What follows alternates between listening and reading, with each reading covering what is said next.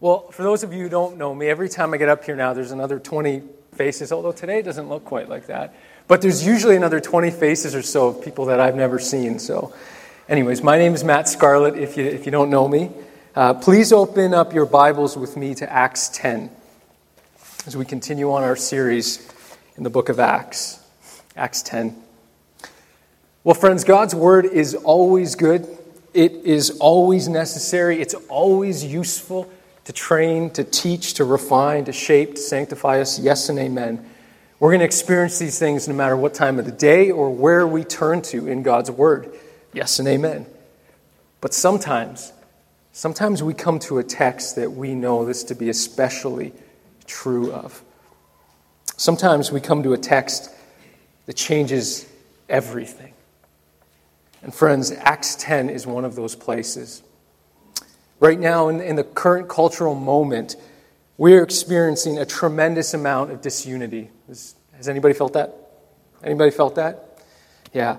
There are barriers, there's obstacles that make it seem impossible for us as Christians who believe in God's Word to engage with the people around us.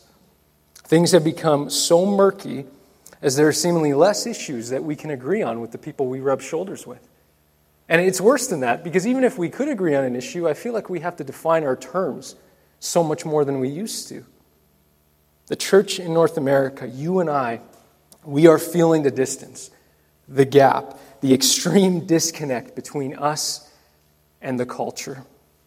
And it wouldn't be unreasonable, maybe this is something you need to hear, it wouldn't be unreasonable in times of weakness for you to say, Lord, is it actually possible for you to reach my neighbor? Is it actually possible for you to break through the barrier of our culture? But our text this morning reminds us that this is nothing new. The church has always had barriers to break through. And in Acts 10, as we're going to see, God moved and shattered the insurmountable barrier that was the divide of the Jews and the Gentiles. He broke down the cultural, the religious barriers and answered this important question. Is salvation for the Jews only? God answered it with an emphatic no. It is for everyone. Thanks be to God.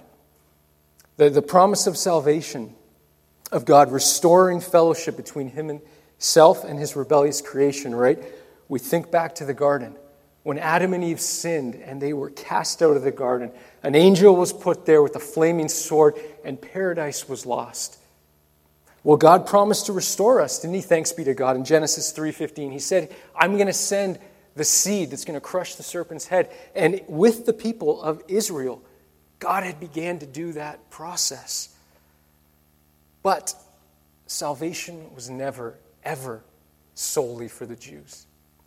It was never solely for the Jews. It was always intended to go forth in power to everyone. That's why God promised to Abraham this. Long before there was a people of Israel, he said, and I will make of you a great nation, and I will bless you and make your name great, so that you will be a blessing. I will bless those who bless you, and him who dishonors you I will curse. And in you all the families of the earth shall be blessed.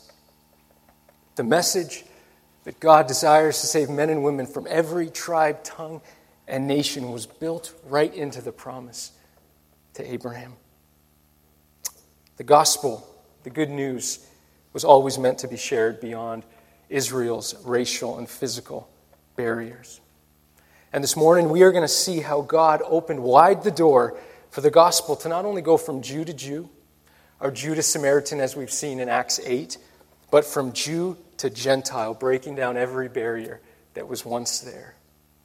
Doesn't that seem intensely and immensely practical for us?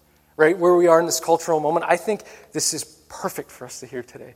And God always gives us, thanks be to God, the word that we need to hear when we need to hear it. Now, with this text being as long as it is, we're going to take it chunk by chunk. But with these things in mind, hear now God's timely, holy, inspired, inerrant living and active word to us today. We're going to read Acts 10, verses 1 to 8. At Caesarea, there was a man named Cornelius, a centurion of what was known as the Italian cohort, a devout man who feared God with all his household, gave alms generously to the people, and prayed continually to God. About the 9th hour of the day, he saw clearly in a vision an angel of God come in and say to him, "Cornelius." And he stared at him in terror and said, "What is it, Lord?" And he said to him, "Your prayers and your alms have ascended as a memorial before God. And now send men to Joppa and bring one Simon who is called Peter. He is lodging with one Simon, a tanner, whose house is by the sea." When the angel who spoke to him had departed, he called 2 of his servants and a devout soldier from among those who attended him. And having related everything to him, he sent them to Joppa. So this is a continuation of what we saw last week, right? We saw Peter last week. He had traveled further and further away from Jerusalem, right? So now Peter is in Joppa, right? Remember, he had just healed Dorcas. And now Cornelius has this vision, and we're going to talk about that. But I just want to say, for us living in 21st century North America, it's just very easy for us to overlook the significance of this text. That's because, generally speaking, we don't wake up and think about the difference between Jew and Gentile. It's not on our radar. We just go about our day. But for the early church, this was truly a groundbreaking event. Here, we have to see that God is orchestrating the next phase in the church's mission. The plan is unfolding just as Jesus said it would. He said, "You will receive power when the Holy Spirit has come upon you, and you will be my witnesses." Just in Jerusalem? No. In Jerusalem, and in all Judea and Samaria, and to the end of the earth. The gospel was moving forth in power, and this was another vital step in its progress. One commentator captures this text's significance this way. He says, it deals with the decisive issue in the history of the early church, namely the recognition that the gospel is for the Gentiles as well as the Jews. And it makes clear that this was no merely human decision, but that it was the result of God's clear guidance. God's driving the ship, amen? He's building his church. That's what he was doing here. That's what this text is about. God shattering the boundaries, the fences that once stood between Jew and Gentile. And as we'll see this morning, he did this by bringing about another Pentecost. But this time it would be different from the Acts 2 Pentecost. This time it would be the Gentile Pentecost. Now, when we think back to Acts 2, that big Pentecost event, we saw that God poured out his Spirit, fulfilling the prophecy found in the prophet Joel. There God had said this, "It shall come to pass afterward that I will pour out my Spirit on all flesh. Your sons and your daughters shall prophesy, your old men shall dream dreams, and your young men shall see visions. Even on the male and female servants in those days, I will pour out my Spirit." In our text this morning, we see what appears to be another Pentecost event. God is putting his undeniable stamp of approval on what is happening in this story. The Gentiles are being brought into the kingdom, and God won't allow us to miss the fact that this is his sovereign and gracious doing. This was huge. This was unprecedented. This was groundbreaking. And in this Gentile Pentecost, the first thing we see is a Gentile called. A Gentile called. Look with me again to verses 3 to 6. There we read, about the 9th hour of the day, he saw clearly in a vision an angel of God come in and say to him, "Cornelius." And he stared at him in terror and said, "What is it, Lord?" And he said to him, "Your prayers and your alms have ascended as a memorial before God. And now send men to Joppa and bring one Simon who is called Peter. He is lodging with one Simon, a tanner, whose house is by the sea." Now, in the Old Testament, we saw glimpses of God extending his mercy beyond the Jewish people to the Gentiles. Right? Think of Rahab the Canaanite. Remember when the walls of Jericho were coming down? Or think of Ruth the Moabite. But never quite like what we're seeing here.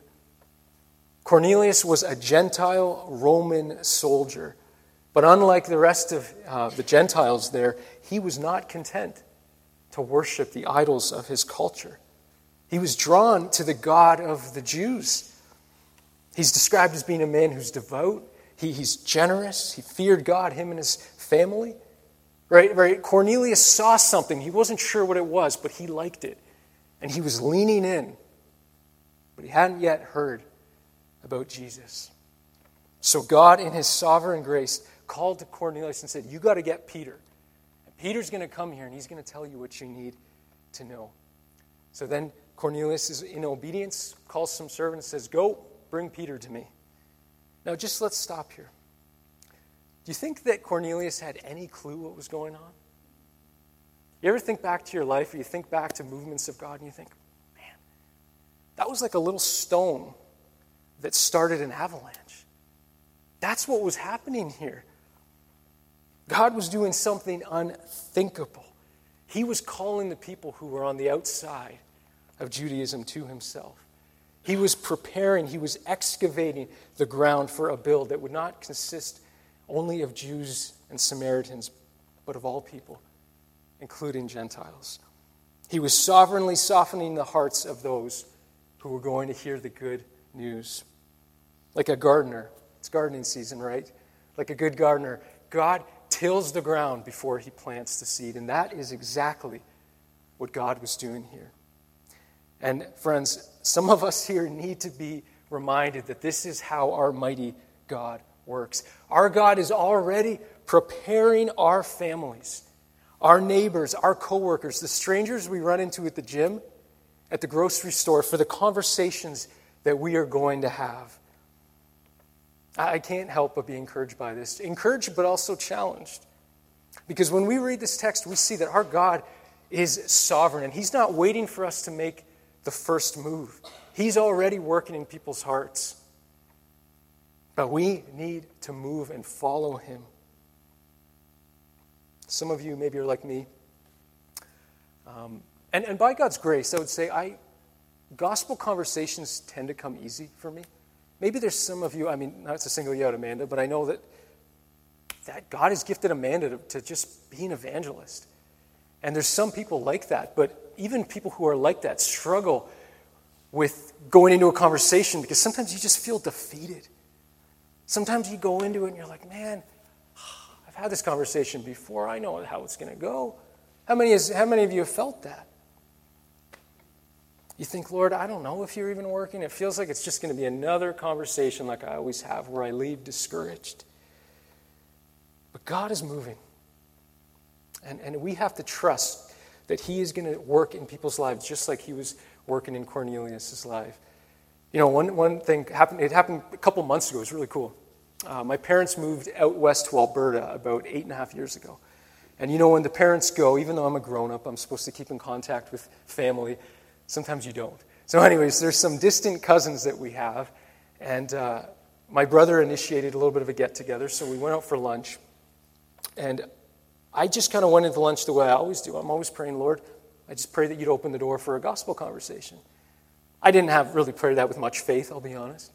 But anyways, we get there, and I'm sitting across from one of my distant cousins. And she begins to tell me that her and her husband have begun to just help one of their friends out who's come under some hard times. But from being married to Krista, the therapist, I've become a better listener. And I'm more gracious, more empathetic. And I could just see in this woman's face, she was struggling. And so I just was listening to her, and I was encouraging her, saying, you know, that is just amazing that you're able to do this, to sacrifice for your friend. And truth be told, we did not have a gospel conversation. But the end of the conversation ended with her telling me, asking me, I have the book C.S. Lewis, Surprised by Joy. Have you read that? Does anybody know what that book's about? That's about C.S. Lewis telling about how he came to faith in Christ. And, you know, growing up and seeing this woman, I'd see her maybe once a year, I always assumed that she was just closed off to the things of God. And I don't know, I'm praying that God would save her. But we just don't know what God is doing. He's going before us, though. We can be certain of that. So preach the word Be confident that when you go into that conversation, he's already moving. He's already moving. And secondly, in our text, the next scene, we see a preacher prepared. Look with me to verses 9 to 23 to see how God prepared Peter for the task ahead of him. So, Cornelius has seen this vision, and Peter's in Joppa, right? So, it says, the next day, as they were on their journey, that is Cornelius' friends, and approaching the city, Peter went up on the housetop about the 6th hour to pray. And he became hungry and wanted something to eat. But while they were preparing it, he fell into a trance and saw the heavens opened and something like a great sheet descending, being let down by its four corners upon the earth. In it were all kinds of reptiles, animals and reptiles and birds of the air. And there came a voice to him, "Rise, Peter, kill and eat." But Peter said, "By no means, Lord, for I have never eaten anything that is common or unclean." And the voice came to him again a second time, "What God has made clean, do not call common." This happened 3 times, and the thing was taken up at once to heaven. Now, while Peter was inwardly perplexed as to what the vision that he had seen might mean, behold, the men who were sent by Cornelius, having made inquiry for Simon's house, stood at the gate and called to ask whether Simon, who was called Peter, was lodging there. And while Peter was pondering the vision, the Spirit said to him, "Behold, 3 men are looking for you. Rise and go down and accompany them without hesitation, for I have sent them." And Peter went down to the men and said, "I am the one you are looking for. What is the reason for your coming?" And they said, "Cornelius, a centurion, an upright and God-fearing man, who is well spoken of by the whole Jewish nation, was directed by a holy angel to send for you to come to his house and to hear what you have to say." So he invited them to be his guests. So briefly, let's just talk about why this vision is so significant, this dream. According to Jewish dietary laws found in Leviticus 11, God had declared certain animals to be unclean. How many of you were here for our Leviticus on the Lawn series? Remember that? Well, Peter had those texts ringing in his ears, and here he is told to kill and eat. Now, Peter, he's a good Jew, right? He would have automatically refused and said, "What is this, a trap? I'm not doing that. Somebody's setting me up to fail here." But he was told 3 times, "Rise, kill and eat." And the nail in the coffin was this: what God has made clean, do not call common. So there's Peter. He's wondering, he's perplexed. He's like, what could this mean? This is weird. He's pondering it away up on the roof. And then the Spirit says to him, "Behold, 3 men are looking for you. Rise and go down and accompany them without hesitation, for I have sent them." Again, Peter was a good Jew. He was used to obeying Jewish dietary laws. He was careful with his dealings with the Gentiles for fear of becoming unclean. Think back to the early days of COVID-19, when if somebody even sneezed, coughed, what'd you do? You backed up, right? He said, "Go home, go home." A similar thought was going through Peter's mind when he ran into a Gentile, or when he saw some unclean food. He stayed away. But here God was showing Peter that the time of the dietary and ceremonial distinctions between the Jews and the Gentiles had come to an end. Jesus had already foreshadowed this. In Mark 7, he said this: "Do you not see that whatever goes into a person from outside cannot defile him, since it enters not his heart but his stomach and is expelled?" And then Mark added, "Thus he declared all foods clean." God says to Peter, you do not need a Jewish and a Gentile menu anymore. You can eat at the same table. Peter, you can go to Cornelius' Gentile home. You can shake his hand. You can eat the food that he sets before you. It is all good now. The wall is gone. It's been torn down. Peter needed this vision. He needed this preparation in order to accomplish his next task. He needed to have the blinders removed, and he needed to see that in Christ, the ceremonial laws, the dietary restrictions, the ceremonies, the sacrifice, were now all obsolete. Because in Christ, they'd been perfected and envisioned in full. They were objects lessons, friends. They were the appetizer, but Jesus is the main course. When he came, he fulfilled the law, the ceremonies, the sacrifices, and the feasts. He ushered in a new day. And right now, in that moment, Peter is being helped to understand this. And this is blowing his mind. Thanks be to God. Thanks be to God. And friends, I would argue that this is a text. There's many texts like this in the Scriptures. Thanks be to God. But I would argue that this is one where prejudices go to die. The Jews were never meant to hate the Gentiles. They were never meant to look down on them. And I want to be clear. The Jews have had a hard time, They get put in Egypt, and all's good, right? Right? Joseph's the prime minister. Yes, everything's good. But after that, Pharaoh passed away. They became slaves. They were enslaved for over 400 years. God rescues them, and they go to the promised land. But even then, they're surrounded by angry, hostile, Gentile nations. Then they go into exile. Then they come back, and they're still ruled over another nation. Then they're now, right now, when Peter's dealing with this thing here, at that moment, they're ruled by Rome. So I can see why. I think we can all see, if we pull back a little bit, why they had some misconceptions about their relationship to the Gentiles. But nevertheless, they were never, ever, ever meant to look down on them with disdain. They were never meant to look at the Gentiles as second-class citizens. The Jews, their lives, their distinctions from the way that they worshiped, from the God they worshiped to the way they did justice, food, family, all of it was meant to show the world that the only right way to live and find life is under the rule and lordship of Yahweh. They were meant to be a blessing. But the Jews let the false notion slip in that the Gentiles were second class. They let prejudice get the best of them. They lost sight of the mission that God had originally given to Abraham. God's heart has always been for the nations, from day one.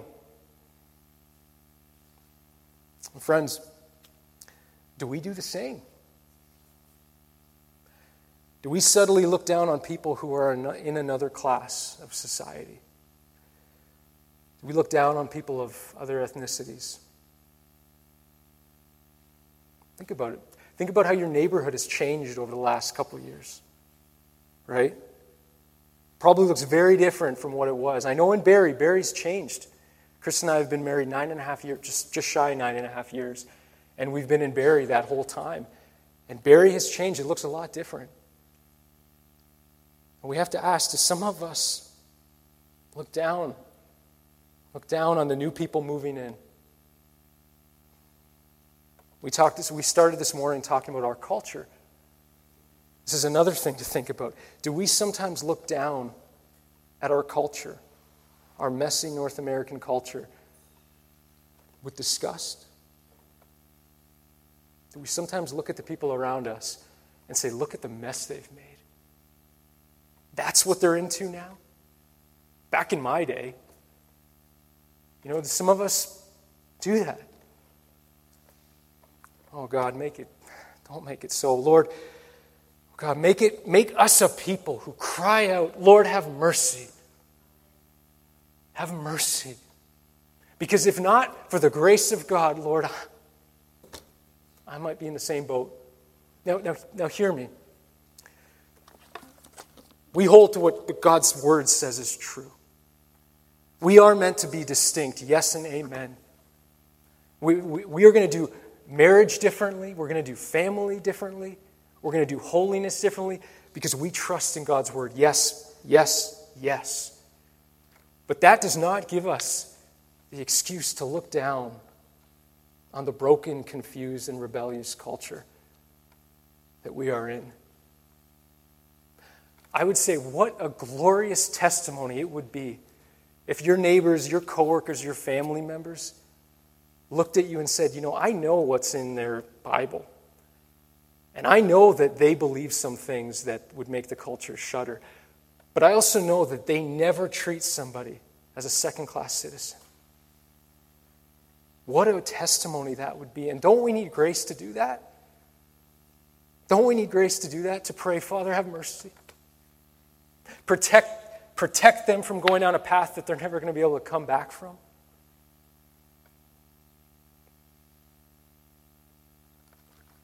Peter needed to hear that the distinctions between Jew and Gentile were gone.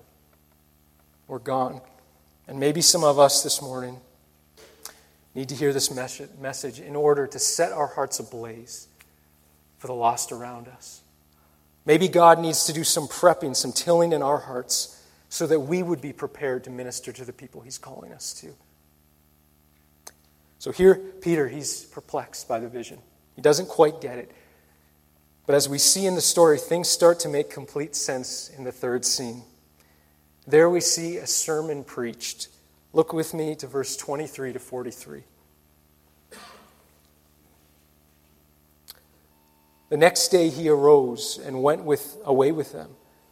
And some of the brothers from Joppa accompanied him. And on the following day they entered Caesarea. Cornelius was expecting them and had called together his relatives and close friends. When Peter entered, Cornelius met him and fell down at his feet and worshipped him. But Peter lifted him up, saying, "Stand up, I too am a man." And as he talked with them, he went in and found many persons gathered. And he said to them, "You yourselves know how unlawful it is for a Jew to associate with or to visit anyone from another nation. But God has shown me that I should not call any person common or unclean. So when I was sent for, I came without objection. I asked then, why have you sent for me?" And Cornelius said, 4 days ago, about this hour, I was praying in my house at the 9th hour. And behold, a man stood before me in bright clothing and said, "Cornelius, your prayer has been heard and your alms have been remembered before God. Send therefore to Joppa and ask for Simon, who is called Peter. He is lodging in the house of Simon, a tanner by the sea." So I sent for you at once, and you have been kind enough to come.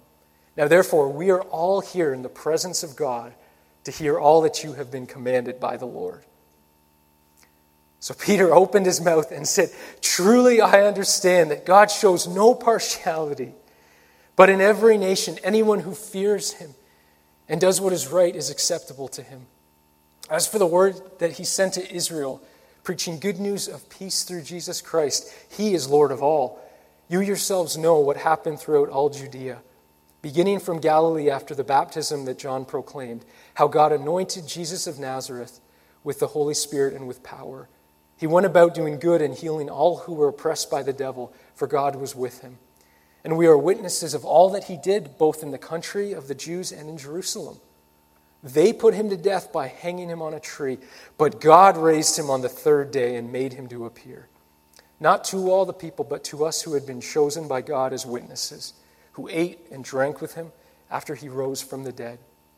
And he commanded us to preach to the people and to testify that he is the one appointed by God to be judge of the living and the dead. To him all the prophets bear witness that everyone who believes in him receives forgiveness of sins through his name." Peter entered this house and he did not know what he was walking into. He walks into this joy-filled Gentile gathering, and he had the most eager audience that he could to hear him. One commentator says this: Peter could have had no better prepared and eager an audience than this, and was quick to seize on the situation as the starting point for his address. As Peter heard Cornelius recounting his dream, all of the pieces begin to come together. And he's like, "I can't believe what God's doing here. It's done. Salvation. Like the barriers are gone. The wall's been torn down. Salvation is for anyone who believes, Jew and Gentile. There's no more distinction." So what does Peter do? He preaches the gospel. And does he preach a different gospel? Does he preach a different gospel? No, he preaches the same gospel that was preached to the Jews in Acts 2. Why? Because the same gospel that saved all of those Jews was the same one that was going to save these Gentiles. Thanks be to God. So what did they hear? They heard that Jesus is the bringer of peace. Jesus is the one who has come to restore the peace that was lost back in Genesis 3. He came to reconcile us back to God. In Jesus' life, he performed miracles, right? He healed the blind, the paralyzed. He raised the dead. He casted out demons, all demonstrating that he was ushering in peace between God and man. And then he died and he rose again, right? Peter says to the Gentiles, you need to know that the first Easter was a real thing. Jesus truly died and truly rose again. His life, the perfect, sinless, full of righteousness life, was crucified on our behalf. In his death, he bore our sins. He drank the wrath of God. He took all of our sins, the minor sins, the awful sins, every single thing that we've done and are going to do. Jesus paid for them all on the cross. And why can we trust that his sacrifice? Why can we trust that it is enough? Because after 3 days, God powerfully raised him to life, declaring, it is done. Your sins are gone, thanks be to God. And then Peter says, and this Jesus, who's at the Father's right hand right now, is coming again. He's coming again. And when he does, he is going to judge the living and the dead. And at that moment, every single knee is going to bow as they see him in his glory, as they see him in his power, in his majesty. Everyone will bow, either in adoration, in worship, in love, or in fear, knowing they rejected him. I think that needs to be said. Sometimes we forget about that part in the gospel, don't we? Jesus is going to come to judge the living and the dead. The gospel's not something that we can just say, yeah, it's a good idea for you. Yeah, if that works for you, yeah, go for it. No, the gospel is our life. It's our rescue. It's our only hope. That's what Peter preached, friends. That's the gospel. It's what Cornelius and his household needed to hear. It's what you and I need to hear. It's the announcement that brings lost, dead, hopeless men and women, boys and girls, into life everlasting. Thanks be to God. And I would just say that I think I was really struck as I was studying this because, again, as I said, Peter doesn't change or edit the gospel for the Gentiles. Did you catch that? I mean, if you're Peter, you're probably thinking, ooh, okay, if God is going to bring the Gentiles in, he's going to have to modify it. He's going to have to do some things here so that they can come in, because it can't be the same one that we've believed in. But that is not the case. The same gospel that saved the Jews is going to save the Gentiles. And we need to hear that, because if we are honest, sometimes don't we dull the gospel? Right? We file down some of its edges. We say, you know what? For this person, we need to make it a little bit more culturally relevant. Right? We need to water down that, oh, you know what? I'm going to just erase that part. I'm going to add something here, and that's going to make it better. They'll maybe be okay with that. Has anybody ever felt that? The inclination to do that? If we're honest, we all feel that tendency.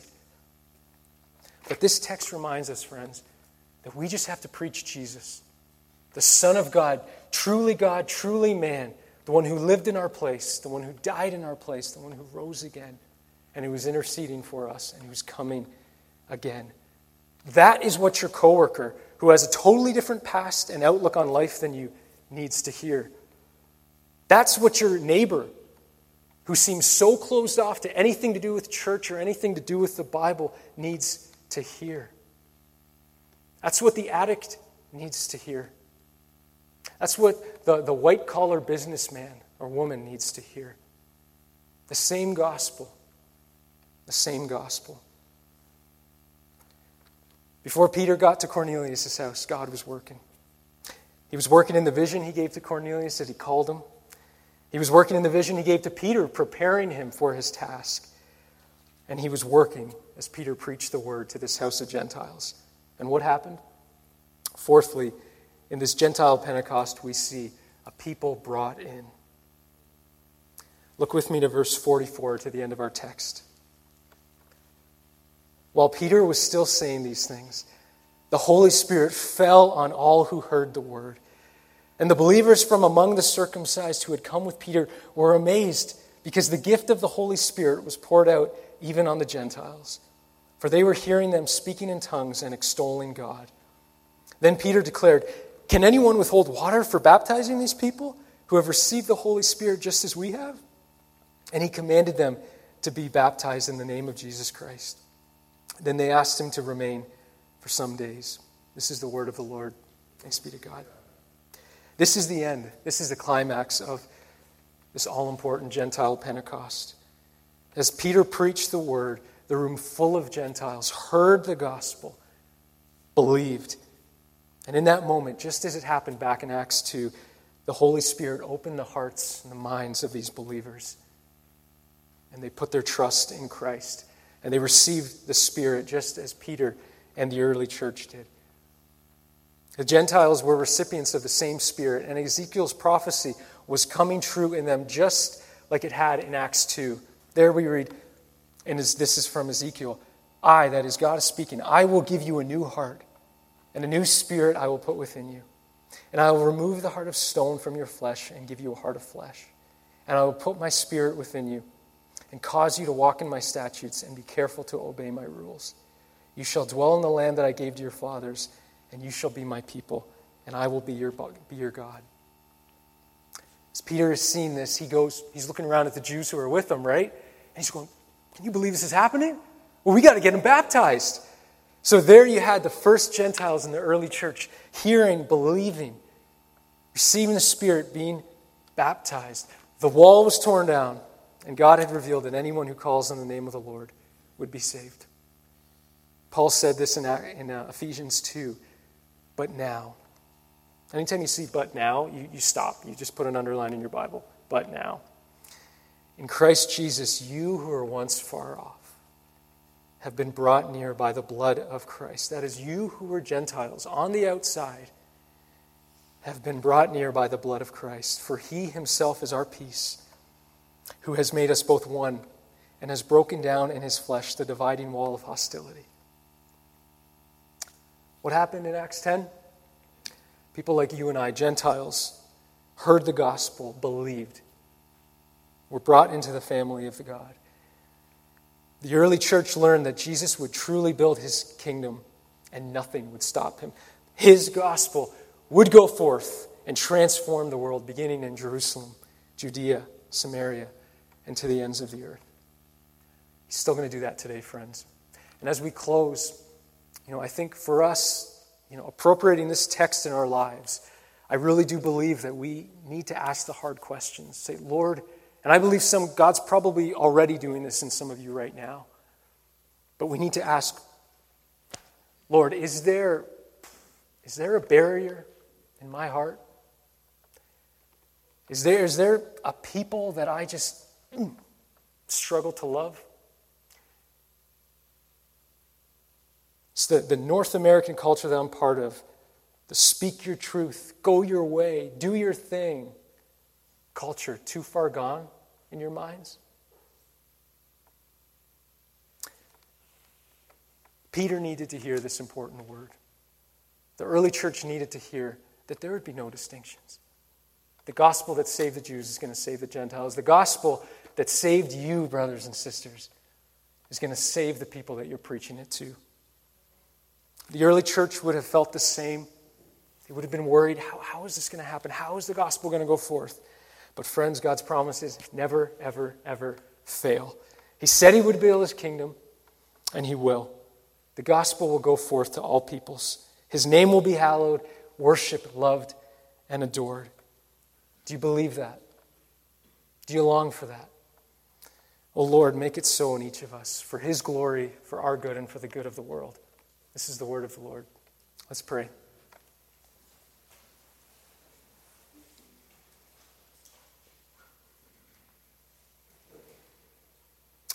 Well, Heavenly Father, we just acknowledge, Lord, that your ways are so grand. Your plans are so much bigger than we could ever imagine. Your ways are so much higher than our ways. Who would have thought, Lord, that you could take the gospel to the Gentile people, that you could break down the hostility that was there, that you could make us one? Who would have thought that? But that is what you do, Lord. That's what you've done. And oh God, we pray that we would be filled with awe, with worship, with adoration for you and for the ways that you work. Lord, we pray that you would break down in our hearts, in the church's heart collectively, anything, Lord, that would keep us from preaching the word to people. And we pray, Lord, that you would take our faithful preaching, take our faithful prayers, take our faithful kind works, and bring men and women from Aurelia and beyond to yourself. Oh God, make this our passion. Make this our joy. For your name's sake, Lord. In Jesus' mighty name we pray, friends. Amen.